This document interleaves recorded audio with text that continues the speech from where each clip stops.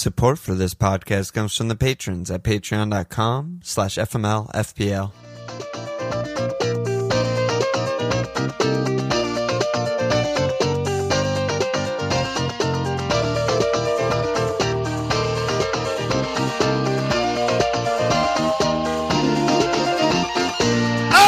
Okay! Welcome to FMLFPL Milan. This Walsh. Final FPL pod of the season, dude. Postmortem. Yeah, dude. Little Law and Order SVU postmortem here. We gotta check the bods. Dead, cold bods. Get Benson in here. Yeah. We'll be back. We're gonna take next week off. The huge off season of 1 week off, and then we'll be back Euros potting Monday, June 7th. But before that, anything you want to say about Game Week 38? Yeah, it was great. It was really nice to have games on concurrently. That's all I'll say. That was by far the best thing about it. Missed it some. We got a taste of it. The game week previous where there were like 2 or 3 games on it. Yeah, so just having more than one game to just like, it's just fun to see action coming in on Discord and people watching different games and just hearing the little snippet updates of people watching other games, what's happening. It was so fun. So it was enjoyable. You know, it was nice. What about you? And obviously fans back in the stands and even Match of the Day. Like I didn't watch Match of the Day this season. I watched every fucking game. Why would I watch Match of the Day? You know, if I needed to see highlights, I'd quick like YouTube highlights it or something. They have Match of the Day? Yeah, they always do for the last day, and it's nice. They like for the Champions League race, for example. No, I mean, did they have Match of the Day throughout the whole season? Oh yeah. That's nuts. Multiple times a week, like normal, even though the season was abnormal. But yeah, the final match of the day was great. Just a little bit of normalcy. Yeah, it was nice. It was good. And your team. Hey. Yeah, my team did the thing. Your team. So my team laid down for you. It was great. You're welcome. Boy and Jurgen, from one pod partner to another. Great friends. They definitely had some wine after the game. Like, good shit. Yeah. Let me do league updates, housekeeping, final league updates. Well, wait, I have to shout the Ederson cat. My God. How good is it though? How good is it that your cap is Ederson 24-pointer fucking haul? You've been leaning on it so hard it comes through.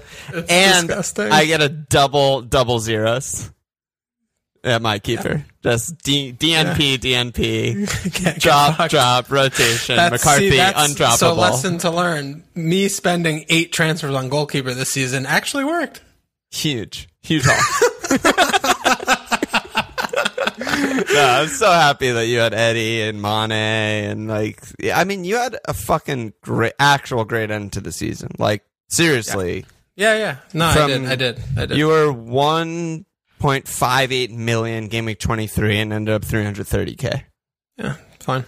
Yeah, I mean, we were all compare and contrast to me where I also climbed, but my gains were just so much smaller that the incremental climb in the end was much less, and I ended at 655K.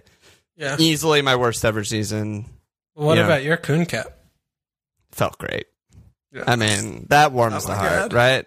And that was, it was also like little behind the scenes FMLFPL land. I was just zoned in fully Liverpool on my exercise bike. Like, don't give a fuck about anything else. And then me and you just start texting like the old days. Out of nowhere. Yeah, we're not even on Discord. We're just texting. We're just like, you'll text me, I think Bamford just scored. And I'm just like, oh my God, amazing. You know? And then it's like, Kuhn's something on, you know? And I'm like, oh shit, you know? And Kuhn Kuhn, you know, just like that also doesn't exist when it's one game at a time and everyone's fucking tired and bored and slogging. So Kuhn cap was great. Kane to Kuhn, fuck it. But yeah, that's game week 38. So shout out to the 3 Prize League Mug League winners for May, final mugs of the season. Mahesh, aka Himmy some more, Josh, Michael, aka Essen Chill, and Frode, aka Ognam United. And shout out to the winner of the FMLFPL Public League, Michael Atkins, aka Pedro's Hombres, takes the Public League OR of 31. Not bad. And then 31. Yeah, pretty good. And then list of the tier winners in Kev's maniacal head-to-head Discord Patreon subscriber leagues. He asked me to do it. I'm here for it. Tier 1, Aiden, Eric B, Private KY, Tim, Scatterfold, Roadie Base, Derek won his tier, obviously. Keycon Jim, The Great Wild Gamu, Alex Malik, Kuhn, and Waduaku or something. He said, full list of promotion relegation already posted in Discord. New entrants welcome next season. Everyone keep an eye on your DMs once the game launches next season so you can register your tier quickly. Good job by Kev. Moving on.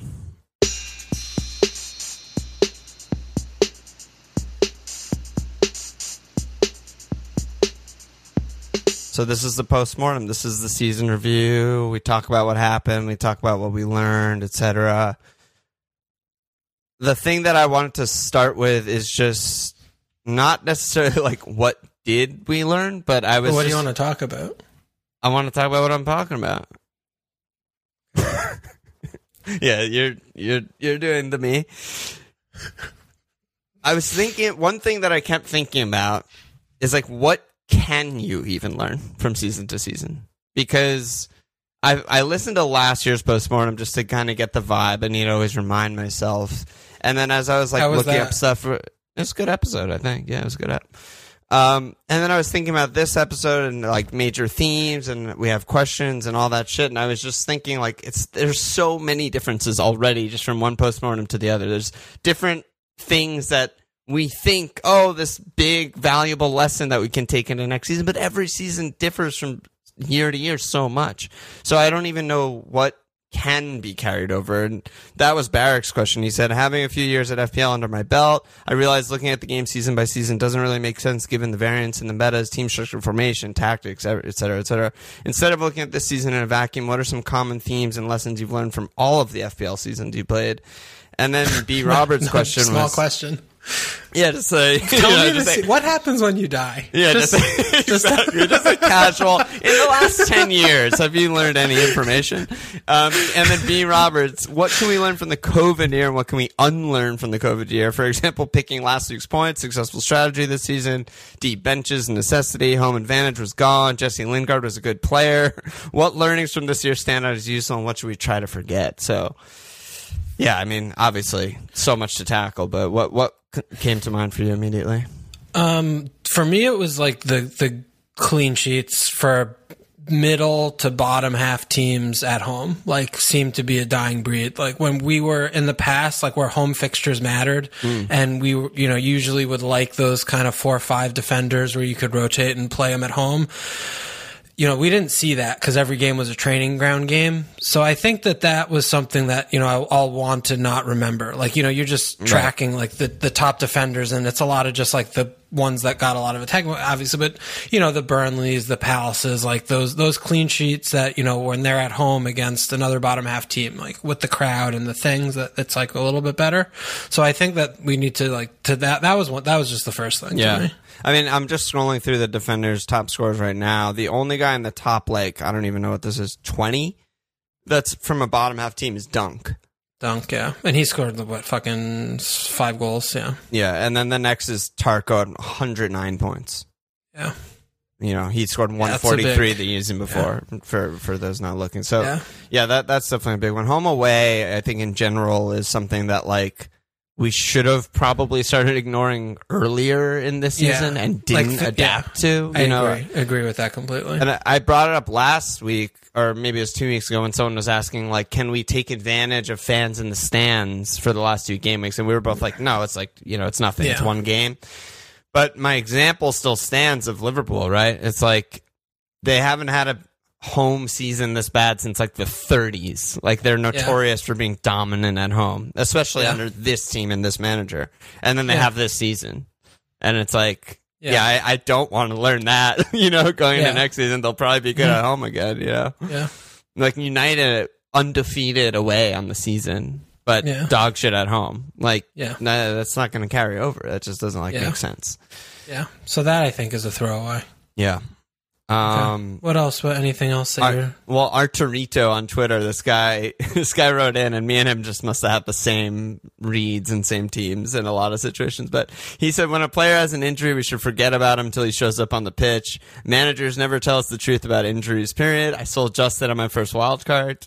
Shout outs to me, because Pereira was supposed to be back soon, and some people started with Ferguson from Palace. Just like, the pressers get less useful every season. It's an exercise. I don't really know why we even participated. I think it's the type of like psychological thing where we're looking for something to confirm what we want. Confirm a bias. Yeah, confirm a bias through a presser. Whereas if we just ignore them altogether, we'd probably do better. Yeah, I mean, you certainly are going to see the ones where, it's a clear-cut thing, right? Where it's like, this player, it fucked himself in training. And, he's out for a month. In general, when you're looking for things to read between the lines, like, you just stop, I think, at that point. Yeah. And it's, like, annoying, too. The whole concept of the presser is, like, very antiquated, where it's like, they do it so that, these newspaper men can like get a story and a headline out before the game starts. Like, newspapers don't exist. Like, why do they do these? Like, the embargoed ones. Oh my god! Like, then there's it's like, just stop doing this. Like, just just change it, whatever. But it doesn't matter. But yeah, I think that's definitely one where it's just like, is Ings coming back? Like, okay, get rid of players who are hurt. Don't get them until they actually play a minute. Yeah. Like, that kind of thing you're not going to go wrong there. Right.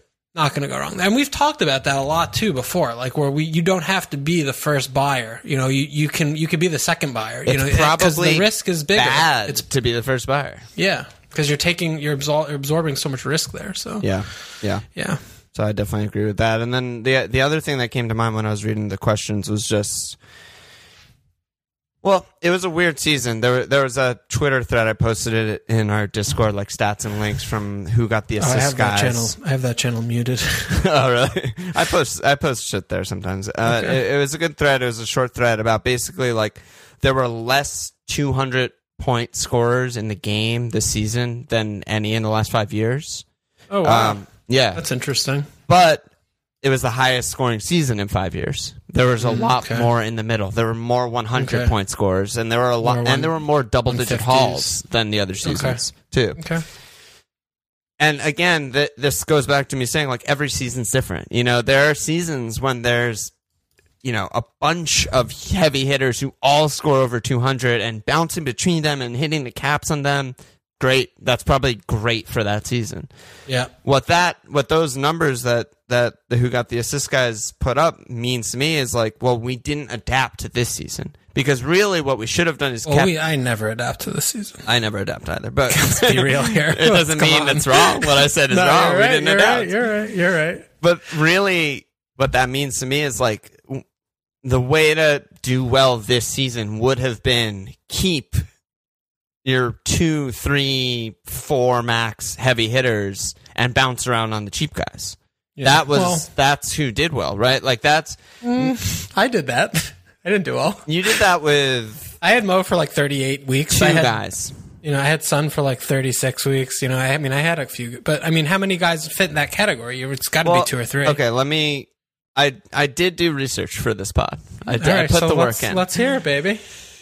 So my sample is you and me, ranked number 1 in the world, winner of the public league, so ranked 31, and then my brother's team, aka my Smurf team, 50K, okay. Which just felt like a middle of the pack sort of like this is. What'd you find out? So players who played more than half the season in our teams, so 19 game weeks or more in our teams. You had Mo 36 played, Son 29 played, and then Bruno 19 played. That's it. Okay. I had Mo 27, Emmy 25, DS 21, Bamford 21. Okay. But the other people who are better than us and did a fucking lot better than us have so many more.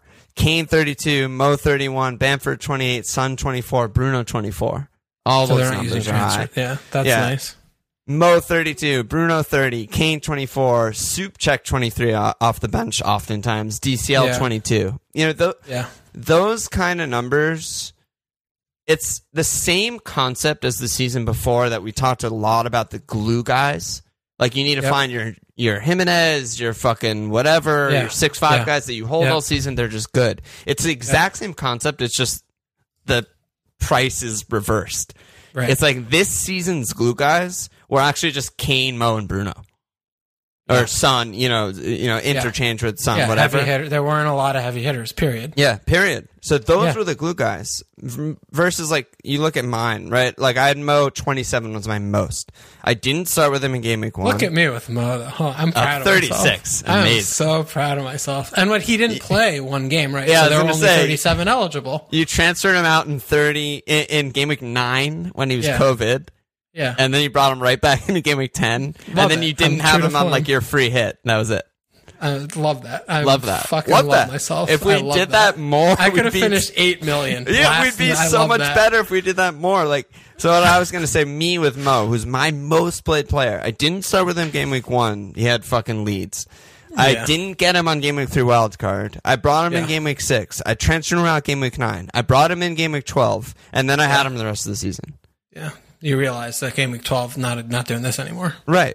So Mo and Son, you had them forever. Bruno is your next. He's the highest scoring player in the fucking game this season.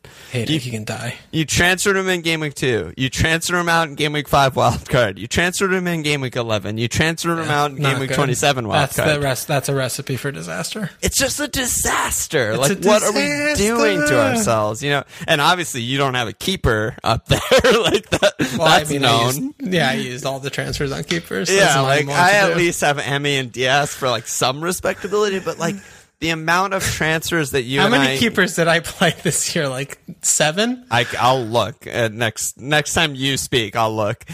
It's got to be about 7. I think I have it open actually right here. Yeah, let's see. Okay, let's see. So I'm going through. Scroll. Pope 13. Scroll. Mendy 8. Ryan 7. Leno 6. Yeah, Matty Ice.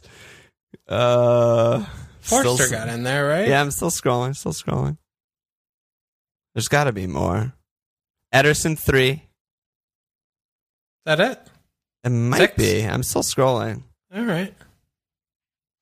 A lot of guys. And there's like Gibbses and shit. Yeah, there's a lot of guys who featured in Team Walsh this season. I gotta get Kieran in there. So, a little bit. Yeah, that's it. That's 5. All right. You had Steele on the bench 21 times, Kepa on the bench 6 times, Forster on the bench 5 times. We don't need to get into okay, the muck. Still 5. 5. A lot. That's a lot. It's 4 too many. Yeah, it's 4 too many. Like the ideal is, right, it's like one guy, wild card, maybe keeper, don't keep. Next one guy, next wild card, keeper, don't keep. That's it. That's the ideal. But on that note, I mentioned this on last week's pod. There were only 4 keepers who started 38 games this season. Yeah, it's crazy. I mean, and this was the same thing we've seen this year. Is like the rotation is definitely like a thing. Like it's happening more and more and more. There's just more games.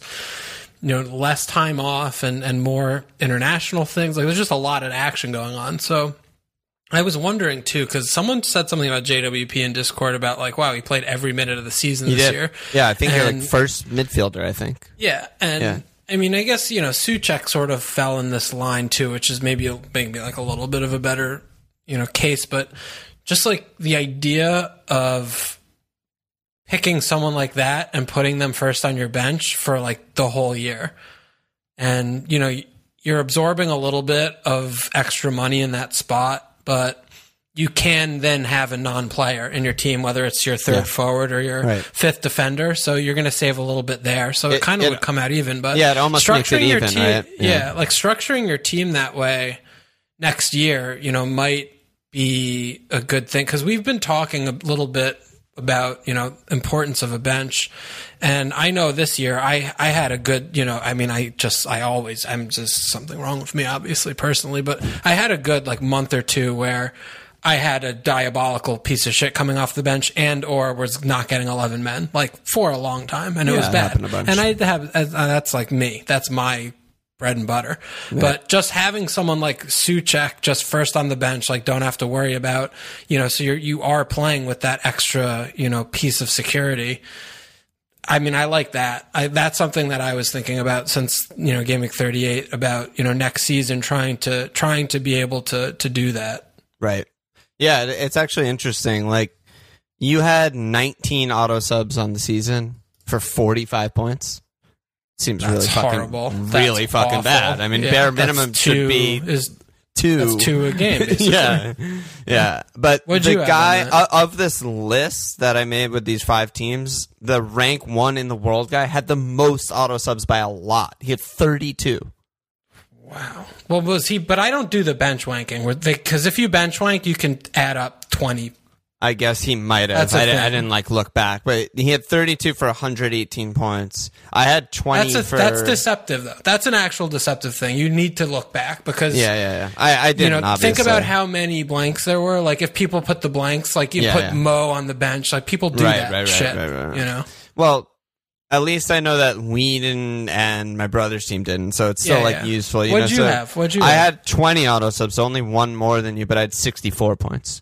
So it's like still bad, but an extra point not that per bad. Auto sub. Yeah, I guess like 3-ish 3 is pretty good. I mean, it's not a starter. Pereira milked that for me. He bumped that average up so high. Because, I mean, it's not a starter, so it's like your 12th guy shouldn't be getting more than 3 points a game. My brother's team did exactly what you said, right? Supchek was his 4th most played player, 23 played. Yeah. 17 auto subs for 79 points. Yeah, I mean, that's like it's ludicrous, but also not lucky, really. Like that was smart. Yeah, that was like an actual viable tactic. Yeah. And he just did it. I did it. I mean, you need to get obviously lucky when you have that, and then the weeks that it comes in that whatever. Sure. But even if they're returning at a 1 in 3 rate like Supchek, and you're like looking at a 33%. Yeah. I mean, you're just increasing your odds. Like versus if the player coming off is Kieran Gibbs, who's gonna get 1 point every, whatever, that kind of thing. Smith Rowe or not nailed fucking Mitchell or whatever it is. The amount of games that I had Smith Rowe coming in for, granted he got me a lot of points in the double game week, but a lot of times he came off the bench for 1 or 2 points for me. It's just it just feels bad, it just feels fucking bad. So I think that's something I'm gonna try and be disciplined about. It's just that's the thing that's so hard. You benched him 14 times, but he came in 5 times. You started him 5 times, or he played 5 times. Yeah, that's a lot of times. And he averaged 5.8 points. I guess he spiked it at the end. The double was 20. So yeah. It's just so hard when we come back to the new season and we're tinkering, and we always view it with like this is going to be the time it's different, and. Putting extra money in these places when you could, shed 0.5 here, shed 0.5 there, and, get like the defender from Everton instead of like Brighton. And like, I like my team so much more. It's like that, like, might not be enough better than having a good bench guy compared to a dog shit piece of shit. And then the other side of the coin is who knows what next season's going to present us. Yeah, there might be a 4-0 who's incredible, like and Cundilinho. Yeah, Cundilinho, and he's just everyone just starts him every week because he's just so good. I mean, that was like the 1B year.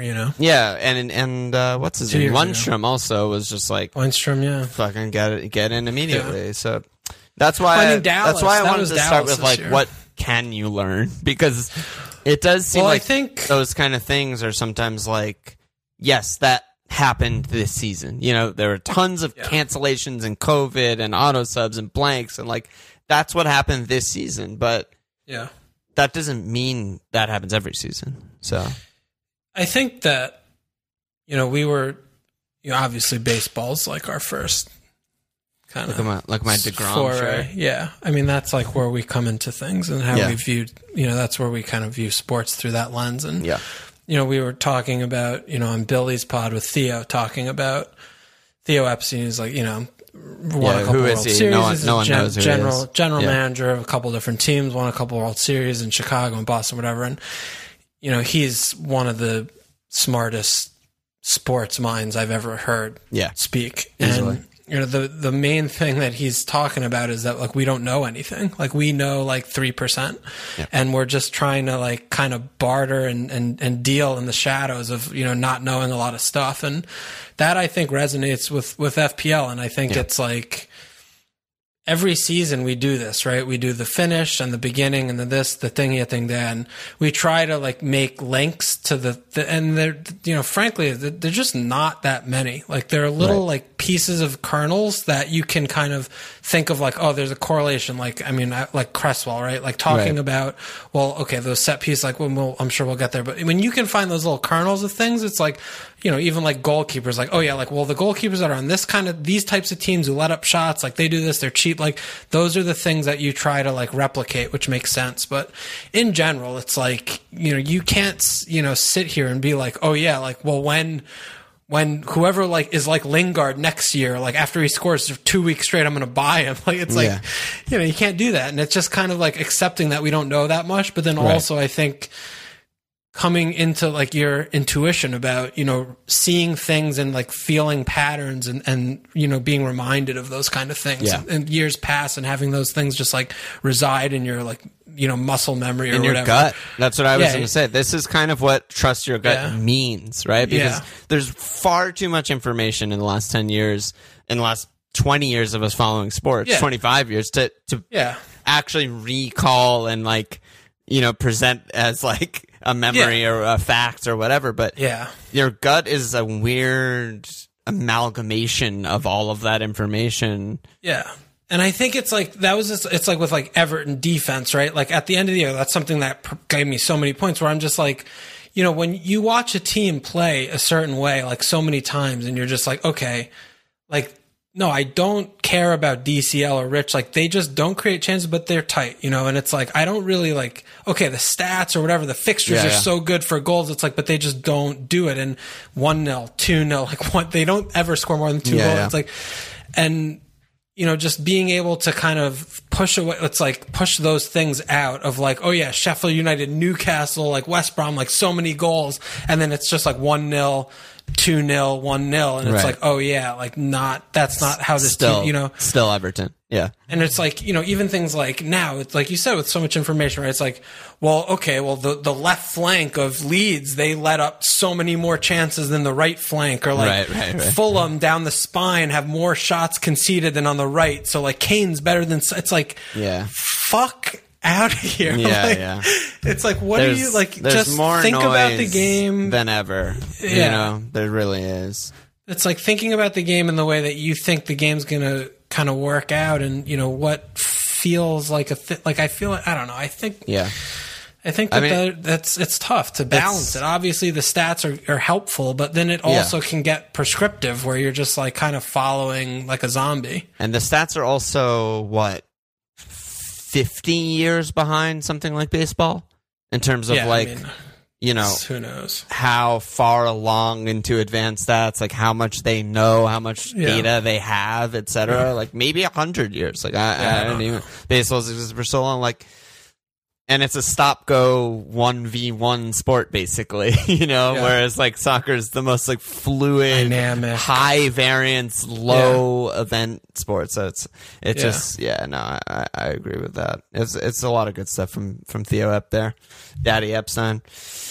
Let's go to the bandwagons, the unsustainable bandwagons. We've talked about them through the end of the season, but got some questions here. So Jeff, he said, you touched on this already during the season, but I'm wondering if you have any fresh thoughts on how to get better and bringing in the players who are scoring points, even when the source of those points seems unsustainable. I feel like my season was defined by my refusal to get guys because of some narrative about their output not being sustainable. For example, Spurs are scoring all their very few weird chances. They don't create anything else. It's always Kane to Son or Son to Kane. They can't keep this up. Or it's Gundo. He can't keep doing this. They couldn't keep up their output, but I missed them so many points. Just yelling C when they dropped off wasn't very satisfying. And then Paul M followed up, like, in the end, I didn't even enjoy my moral superiority in refusing to buy Gundo and Lingard and Willock. Some on Twitter too. Red Arrow said, how much time should we look at to identify form in a player? I'm thinking Lingard, Iheanacho, DCL before we jump on. And then also Jewel Runner and Protiek asking about when to jump off. So just, I think we have kind of like laser focus on this last like 10 game weeks or something about the bandwagons. But what have you gathered anything, going into next season and stuff? Yeah. I mean, I think the main issue with it is that, when you're looking for like the stats based like sustainability, you're literally never going to find that, right? Because when you're talking about a bandwagon, you're not talking about Kane, right? And think about a player like Kane where the underlying stats are like he shoots 6 times a game for, I'm obviously pulling that out of thin air, but like when he's doing the things, like he has all of them, right? And bandwagons are bandwagons because they're not like the best player, like Mo. Like we don't need like look at Mo's stats. Like it doesn't matter. Like you watch the game and you have the years back of history. That's why he's a premium player. That's why he's like a heavy hitter, right? So I think it's like you shouldn't look at stats when you're looking at like Gundo or Lingard, right? And instead you just watch like how is the team playing? What's his positional role? And like, can this happen for the next month or two? Right. And if the answer is like, I think it might, then you probably should just buy the player because form is obviously a fleeting, like a figment of our imaginations. And it's just like, they could be like fucking their side piece for 2 months and they're just so happy and they're just scoring it with their shot instead of like not scoring with their shot when they're, not fucking their side piece. I don't know. But it's like when you're looking for the stats to like back it, like the stats aren't going to back it because this isn't Kane. This isn't Mo. This is fucking Leandro Trossard. Like this is like fucking, What I was going to say with the stats is exactly that. But what I do think the stats can tell you is like they can be indicators of potentially what's happening. Like in the same way that you were saying, like if you look at something and they score a goal and you're like, can this happen? I think like what we've seen with these players, in particularly like Gundo, Nacho, Bale, more than like Lingard and Willock, is like their stats were kind of off the page, but it was just for 2 games. Right. And it was just like, well, Gundo's a DM, so that's just not going to happen. He's not going to keep shooting 6 times and be in the box for every big chance, but it did. Right. And it sustained for, 2 months. 12 game weeks. In 12 game weeks, he scored 70.7% of his points. Yeah, that's insane. But that's all of these guys. I did that for all of these guys. Lingard, 11 game weeks, only 10 matches because one of them was United. Yeah. 84% of his points. Yeah. Iheanacho, 15 weeks. His is different because he wasn't even playing, but that's 90.9% of his points. Bale had like 2 extremely short stretches because he's fucking injured in Bale. He had 3 matches where he scored 31% of his points and 6 matches where he scored 38% of his points. And then the last one, Willock, and it was just all end of the season, basically all of his points. But yeah, I do think like it is important to look at the stats to just sort of reinforce what you're seeing or potentially seeing even. But yeah, in the end, it's like you said, and I totally agree, it's never going to be sustainable.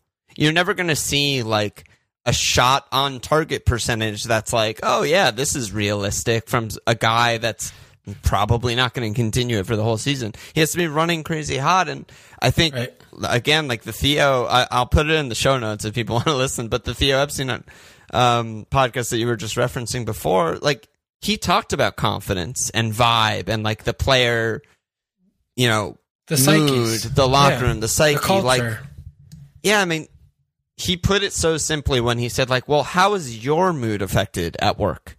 Yeah. If you go into your office and it's fucking shitty and unorganized and you have a prick for a boss and an annoying coworker that you sit next to versus like something you care about and believe in and you like your boss and you're friends with your coworkers, like how does that affect you? A lot, so sometimes, you just gotta go for them, I think is really my takeaway from like 10 years of FPL is sometimes it just fucking happens, and that's it. I mean, and then also, which is the difficult thing is where you started off talking about, right? That idea of the glue guys, right? Where the glue guys, like this year, were really the premium players. Yeah. And these guys to jump on and off are these, mid-price players versus the seasons past where, the glue guys are like Jimenez or whatever, right? Those mid-price players so that you could, hop on and off. It's like, it was like a little bit of a different game this year. Yeah, if this was the thing that you would change to make this a slightly more normal season wouldn't be, I don't think, more glue guys. It would just be more heavy hitting options.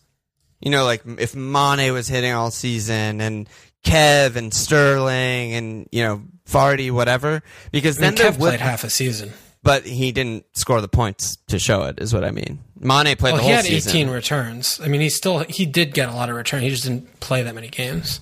Right, but yeah, I mean, like, glue guy a whole season ownership or whatever. Yeah. But there were glue guys this season. There's Bamford, there's Ollie, there's DCL for the first half of the season. You know, there's Leeds all over. The Leeds defenders, Leeds midfielders, like whatever, all over the place. They're just, it was just hard to adjust to the Grealish for a while. Yeah, the lack of heavy hitters was the big change. Yeah. But yeah, and then as for getting rid of them, I mean, in my head, I've just basically accepted that, like, you just have to treat each player and situation differently. And these guys, like, from this season, as soon as they don't look good, two blanks, 2 bad games, just fucking get rid of them. Just get rid immediately. Yeah. Like, in almost none of the cases were you punished. I don't really remember a time of getting punished in that. They basically all, like, price rose like crazy, a million transfers in, like, blah, blah, blah, blah, blah, and then they just fell off. Yeah, except for Vardy in Game Week 38. Right, 2 pence.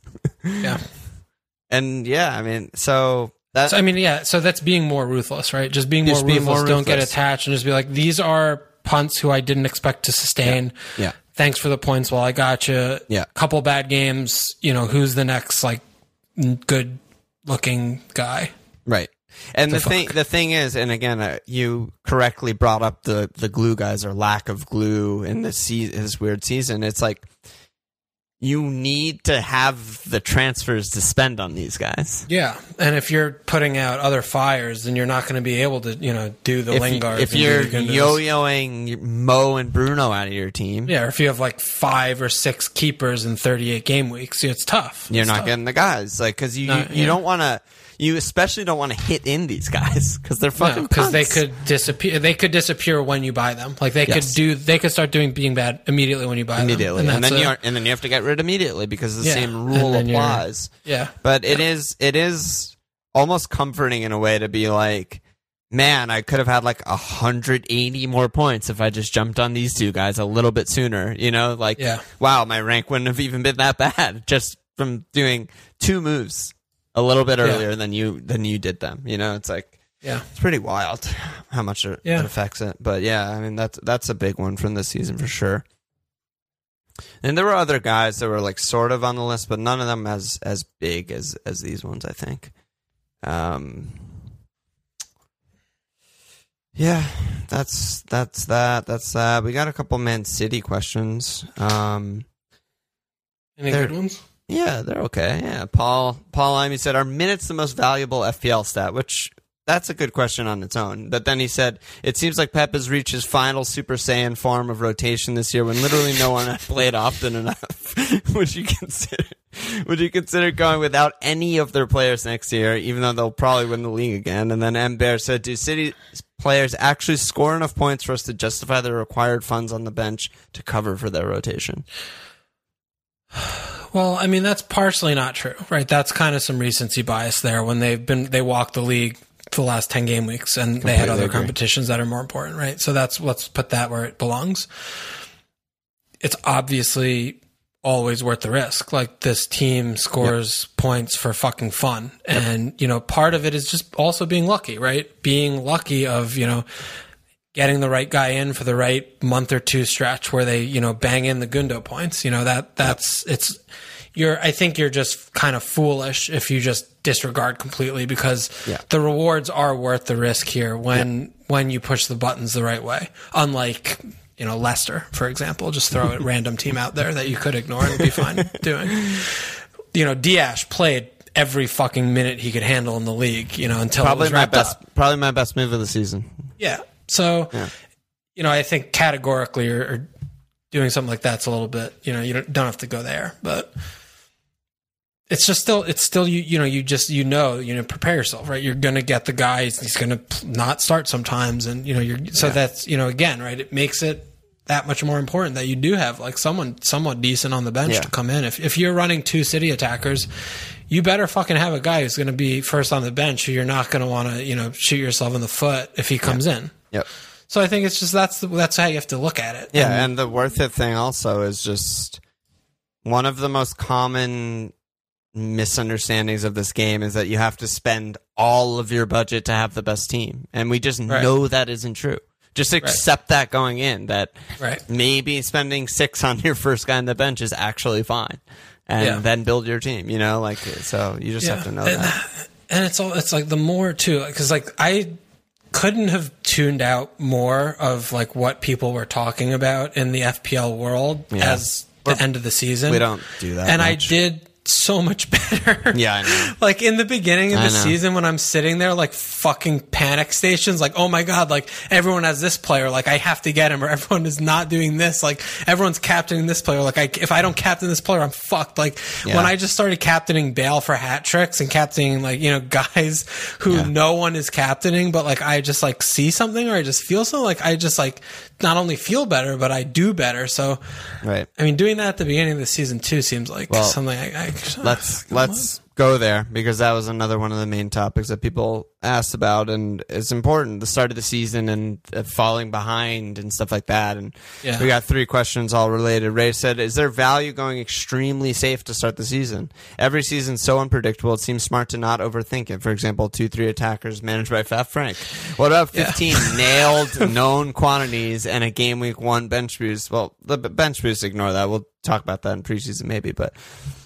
And then Chuck followed up. He said, to feed off Ray's question, is it better to start the season with high EO guys and make your moves from the template as the season progresses? For example, this season, if you fell behind early season Kane and Sun Halls, it became nearly impossible to recover in rank. And lastly, LR said, I think you boys are heavily eye test reliant like me. That and the other trends mainly emerge after 10 or so weeks, which is when we start zagging in other directions. Is that why going safe at the top works? Also, just thinking if you have a terrible start, it might lead to trying too hard, at least for me, to correct bad starts, try and shortcut away that leads to poor decision making.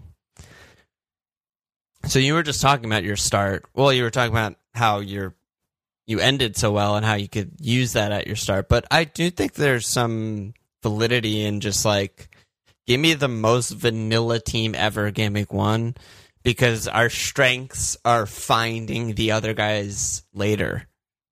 Almost. You know what I mean? Like, I want to just be with the pack. Like, just keep I feel me like in the peloton, and we'll break away later. But I feel like we usually do kind of do that. Do you think so?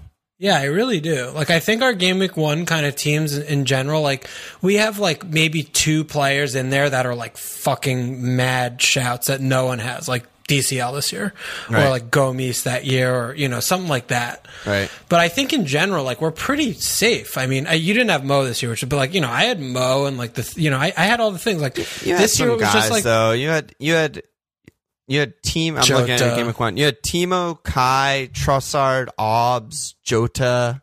Yeah, well, Obbs Mitchell. was in every team this year.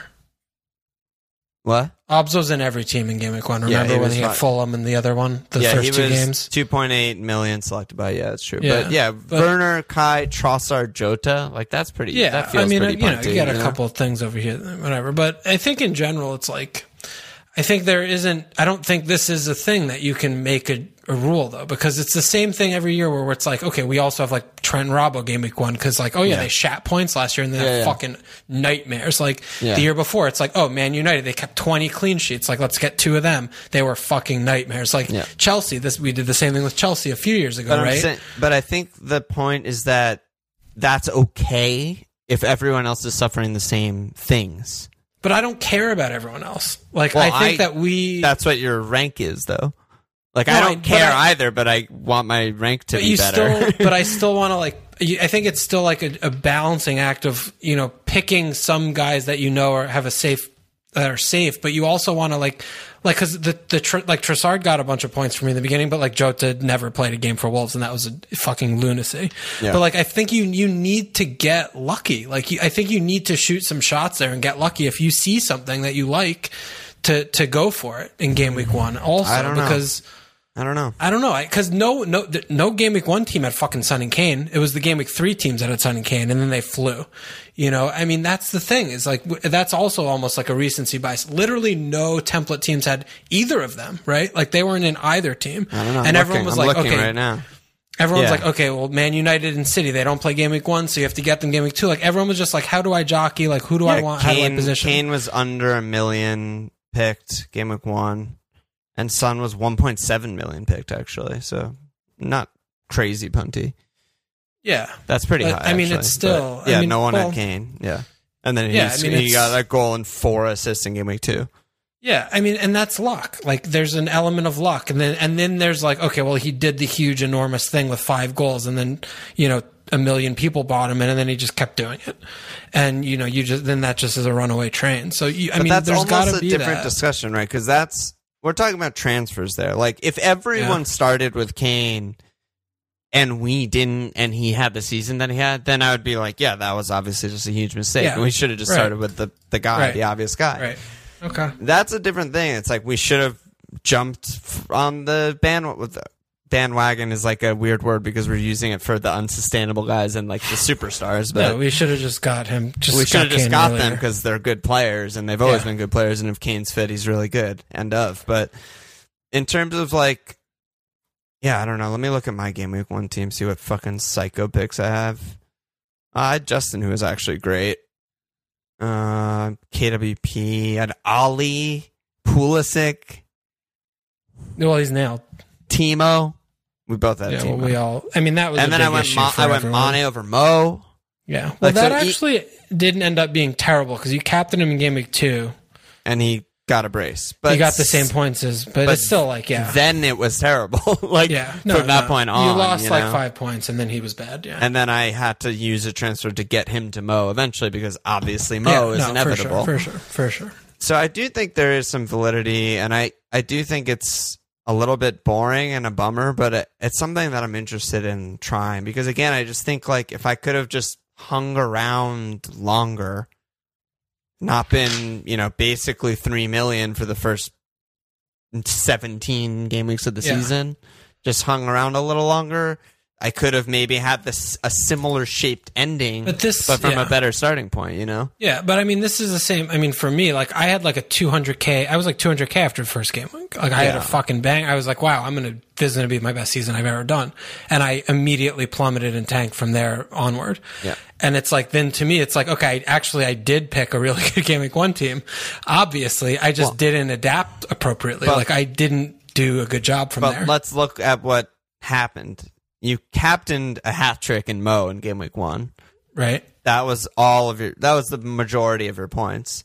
And then you had to take a hit to get rid of some of your punts. Immediately, Game Week 2 hit. That didn't help, like I gotcha. It comes back to it, so. I don't like that you're throwing facts at me. Well, this is what happens when I do the research. I prefer it if you didn't know this. But it's kind of hilarious. If Game Week 2, you hit out Jota Kai already, because it's just like, well, fuck me. They're not playing. I had a player who was transferred out and a right back who was an A5 fucking mid, so I had to. Oh, my God. At least you got in Bruno before getting him out on your wild card 3 weeks after that. Don't even worry about that, bro. God damn it. And then, Kane, the live FPL has a great save your season data thing, and they have this player analysis. I think that's not great. I don't want that. I don't want to save any seasons. The good part of it is the second tab on the spreadsheet that is player analysis, and it's just simply who helped you the most versus the top 10K. How many points you gained over the top 10K, and how many points you lost versus the top 10K. Kane fucked you so hard. You just didn't own Kane. Yeah, you had him for 5 game weeks or something. Who fucked who? I didn't get fucked. I was doing the fucking. I knew what I was doing the whole time. I knew what I was doing the whole time. So you were allowing the fucking to happen? Yeah. No one fucked me. I'm in charge of it. It's still fucked. No, it was not fucked. It was great. It was great. Enjoyed every minute of it. And Son did similarly, but not as bad to me as to what Kane did to you. Gentle lovers. Yeah. Kind lovers. Giving lovers. Yeah. Yeah. Fucking hell. Yeah, start of the season, always a problem It's just, this is this thing that's so sick about it, though, is that, like, you know, the game's going to come out in a couple months again, and it's going to be like, oh my God, like, this is so good. So good. So good. And then we're going to have our fucking things, and then we're going to sit here, you know, a few games in the bank, like, wow, we are so bad. Yep. Well, this is, okay. Let's go on to just the rando questions, not the category questions anymore. This is probably going to be a 1.5 hour long pod, but we're getting there. So the first question is Noel, very related to what you just said. He said, now that it's over, was FPL worth it this year? And the answer is always yes. Yeah, I mean, it's the best thing in my life. That's the thing. It's always yes. Don't tell my wife, and my kid barely understands English at this point, so we're fine there, but it's just the best thing. You can whisper it to him when you like tuck him in. Like, oh, FPL, you're going to play one day. It's going to ruin your shit. I'm so sorry. It's going to fuck your whole shit up. Yeah, no, it's always worth it. This season was definitely like the grindiest, for all of the reasons we've talked about, grindiest season. It was tough. It was really fucking tiring and tough at points. And at the end, I'm still like, yeah, can't fucking wait for next year. Hope I do. Can't wait to see the prices. Who's going to be where, you know, all the Can't things. wait for Euro. We're taking 1 week off. We're fucking, what did I say last week? Gross fantasy perverts. That's what we are. And that's what you are. You fucking listen to our podcast. You listen to us. Are you kidding me? You're listening to this, you fucking pervert. You're in our fucking Discord. I know who you are. We know you. You're a fucking pervert. Yeah. you don't watch want to Walsh know in about, his fucking bedroom. You don't want to know about fucking Yilmaz and his record for fucking Turkey. You're going to listen, bitch. Yeah, I saw you didn't start today, actually. The friendly. So, no, it was like their B team or something. Okay, it's not a big deal. Okay. Calm down. Yeah, Chester's just re-emphasizing the importance of avoiding sideways moves. We talked about that already. Qui-Con Jim, or Keycon Jim, he said, I found Walsh's take on last spot on Salah not being a good explosive captain option rather interesting. Are there other guys whose how'd that work out? Genius. Are there other guys whose play style and output appears to be changing to make them less appealing for the captaincy or FPL points in general for next season? Tough question. Dude, yeah, that's a big. That might be a pre-cog preseason question. Yeah, that's a pre-cogger. We also need to know like who's at what team and who's coaching what team, because you know that whole thing's going to start overdriving after the Euros and shit. So. Yeah, my Twitter notifications are going to be shut off like very soon. Because once it's rumor season, it's just fucking it's a fucking headache. It's so disastrous. It's so bad. Yeah. No, and I mean, I still don't even know what the conference, championship, know what that Conference is. America, whatever the fuck that is. I don't know who's in it. USA. I don't know when the game. I don't know what that means. I mean, there are a lot of factors, but we'll definitely cover that. Yeah, we'll definitely cover that. Jono, in weeks where there's a strong template captain, this is another thing that we talk about every season. Same fucking question. I know. Same question every season, but I still feel like we don't have an answer. Idea. Could it be a game theory optimal to always cap a differential pick only if you own the template pick too? Something about only risking missing out on half the points, chasing the upside. Yeah.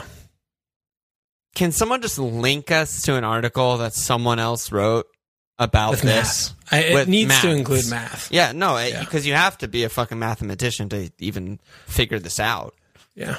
But I still think you need to just like do the T-read and just go with what you feel, because you just gotta pick. I don't think that it's also a good thing in this kind of case to just be prescriptive and just like be an automaton with like, well, when these numbers are the thing, then you do the thing, because that you can also either. I mean, just because it's like a 56 to 44 doesn't mean that like that's going to be good. Like if you hit the lower percentage a few times and spike some things, then you're fucking flying. There's so much luck with that also. So I think you just gotta like look at the game. You just gotta check yourself and read it and just make a call. I said this on last year's postmortem. It still holds true.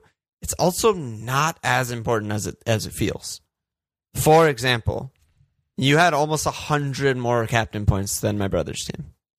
Get fucked. And you finished 300,000 places lower. Get captains, obviously, if you do really well, obviously the top guys that I took the numbers for, did he take a minus 24 numbers. This year? So you had 80 points worth of hits. I had 100, clean 100 points. Clean Honda. All right, bro. Brothers team 16. Easy. Rank 31 in the world, 52. Rank 1 in the world, 36. All right. So like they hit. They take hits. They hit. Yeah. Hits are fun. Hits are good sometimes. Okay. Wary Painter, a takeaway I have from this season that a lot of the reliable heavy hitters from previous seasons have dropped off with no one replacing them, which left us not a lot of alternatives. Wow, it's like he already listened to the pod. Comparing with previous seasons, there were way less players, around 15 plus goals. Do you think this is a one season blip? Or is it City less scoring, having less returns spread out? Is there anybody who might move into being a viable premium option? Seems like there's only a few players who would be confident in getting around 200 points heading into next season. Yeah. I think, that's the good part of the question, right? That last part, like who's going to make the jump? Who are going to be the potential players who are, 8-5 or lower that are going to be performing like double-digit players. Right. I mean, I think to me the most interesting is Villa. Jack, Ollie, they played a full season here. Ollie did, and he definitely looks like he had more than he had on the score sheet. Yeah. And when Jack plays, they're a different animal. And I think that they could both get into that kind of upper echelon more than they did. I mean, we'll see what the price hikes look like, but those are places. That's a place I'm interested in. And same with Leeds. We have to see who they buy. But if they're going to play a similar style and they're not going to be, they're going to be at 8-5 or lower, all of their players again, I'm sure. They're still got mid-table team. It's those two teams to me are the ones that jump out. Bamford put up 194. Yeah, he's basically there anyway. Crazy. Yeah, and Jack on pace for this season for 211. Yeah. So, those are probably going to be underpriced players. So if you think that what you saw this year was real and they're going to get the price hike, but you feel comfortable that they're going to be able to kind of replicate that, then you're probably going to be in the black on those ones. So, right. Yeah. Are there any other teams besides Villa and Leeds? I mean, I shouted. Did you have anything in mind? Well, yeah, two things. I mean, I was going to say the transfer market, just straight up. We don't know. We don't know, but it seems that those guys often come in like maybe 0.5 or 1 cheaper. It doesn't always work out. Like in Timo's case, he had a fucking nightmare. But, in Mo's case, he was 9 or 9-5, whatever. I think. 9-5, even though he's a starting forward for Liverpool, So that often presents itself. Right. He was 9. Holy shit, dude. He was 9. And he fucking 45 returns. the record for goals in a season. Points. He started at 9. Like, not bad. That's pretty crazy. But the other one I was going to say is just the underperformers, like Timo, Raz, like Vardy, like Raz, like Mane, like Kev. Dude, Kev. I don't think Kev. Well, he had all the miss, but he still had a lot of points. I know, but he was the 7th the lowest discrepancy of his goal. Yeah. Like if he scored those goals, he would have been a monster, even though he missed time. And so I definitely think the underperformers are a place to look because again, they have a chance of coming in underpriced. And it's probably just a blip. Like you don't just like lose all your finishing ability out of nowhere. That's just like not a thing. So that's what I'm thinking. I don't know what they're going to do with Kev next year. I don't know what they're going to do with Kev. I mean, the early rumors are Jack to City. Like what the fuck would they? No, but I'm just saying like for projecting, like what would they do with that price? Like, are they really going to go from 7.5 to 10.5? Like, no, I don't think he's going to be over like 8.5. I know. I'm just saying, if that transfer happened, I think they'd have to. They'd have to. I don't know. We'll see. And also, like, even someone like Jesus. Like, what about him? Again, that's a transfer market thing. We don't know if City are going to buy a replacement striker, but if not, and Jesus is projected to play 3,000 minutes or 2,500 minutes because it's Pep. It's like fucking he's going to score a ton of points. Well, he played 2,000 this year. He only had 9 and 5, so we'll see. Yeah, we'll go. What's next? I believe in him. Liam said targeting fixtures for captaincy was a big brain strategy this year, but considering how teams change over the season, for example, Leeds, do you need to be more adaptable with our views on which teams we're targeting moving forward? I found myself falling behind the trends, et cetera, et cetera. Yeah, I mean, that's just a huge... That's a yes across the board in FPL, though. And I think that's... Like, you have to actually watch the games. Like, I think, like, Newcastle's, like, a really good case here because they went through, like, so many different phases of play. Like 8 seasons this season. Yeah, like, they would have, like, the 3 games where they were inept and completely incompetent, and then all of a sudden they would park and be really tight and good. And then they'd do that for, like, a month or 2. And then he'd play, like, an extra attacker for a couple games, and they would be, like, fast and loose again. Like... You need to be able to figure that out and not just say like, oh, they're playing Newcastle like auto cap because Newcastle was kind of a really bad fixture like for a lot of the year, even though, you know, we get that was the first month and it's like, wow, this is the worst team in the league. Like we can cap against them safely when actually, no, that's not how the season was born out, you know? Yeah, and Leeds, obviously, a great example. Yeah. Like, no one 10 games. who was paying attention to FPL was capping them towards the end of the season. And early doors, if you didn't cap against them. Against them. And early doors, if you didn't cap against them, you were just falling way behind. Idiot. Yeah, they were conceding 4 and 5 actually, like for fun, 6, for clown shows. 7, like it's just ridiculous. So that's a good one. But that's just it has to. You have to be just paying attention. Like you just have to be watching. You have to be paying attention. Yeah, we talked about home and away. We talked about some of this. So last question is LR again. He said, "Makes sense of Timo for me. I was always a high chance involvement type of person, but I've been punished this season by Werner and Raz, and at one point KDB didn't finish their chances. How do we balance this chance involvement rate with elite finishing, XG over performance, randomness?" I mean, there's no, again, to me, there's no generalization here where you can make a rule and apply it to all. Like, you watch Timo and, you're just watching a broken man for a year. Yeah. And, you don't need to keep, game week 4, game week 7, game week 13, game week 22, he's just continually a fuck up. And you need to just like put that into one place of like, he's a mess. It's not working for him this year. It's not going to happen this year. Just put it out of your mind and just kind of forget he's there. The other thing to remember is half their season was a disaster with Frank Lampard at the helm. Yeah. No, totally. But it's just like you're still dealing with like a small sample size of 38 game weeks. Yeah. So you have to just make quicker, more like decisive calls of just like, this doesn't look like it's happening. If I'm proven wrong, it's not going to hurt because no one owns this guy anyway. Yeah, that's another thing. Like, just be okay, like getting rid and be okay, missing on some points and being like, you'd rather be like, oh, I was right, and then you buy him after he had 2 braces and he looks like he's good again, rather than like, oh, I was wrong and I held him for 2 months where he scored, 18 points in that time span. And specifically to LR, who asked the question earlier about, how to start and that affecting his decision making through the season, I think that's a good example, right? Him and me were keeping and captaining Timo in that run. Probably because we felt the need to like chase and catch up to the Kane and Son owners and whatever, more than like actually just putting making bad objective money before good. Exactly. Instead of just making the good decision. And if we miss a Timo hat trick, we'll get him back, It's only you and a couple other dozen of his family members who are going to miss it. Exactly. It's okay. Yeah, the confidence thing is like, it is I love how like unknown it is. It's like a total voyage into the unknown. Because I was even thinking, I watched Match of the Day and like there was one point where Thiago played this like incredible inch perfect ball to Mo over the top, controls it perfectly, he's behind the defense. If he side passed it to Mane, it's a tap in. Yeah. Why would he do that? But how could you side pass it to Mane after this season? But actually, like, how could he do that? He just played 37 weeks of like, if I pass this guy, he's going to fuck it up. I have to drag this team over the line if we're going to make Champions League.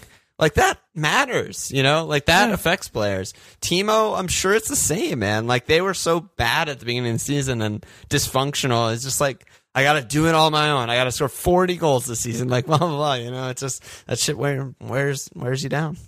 Yeah. No, you're right. You're right. That's it, man. That's questions. Right. We don't have to do our teams. We don't have to do captains. All right. How do you think it's going so far? I think it went well. How did I do?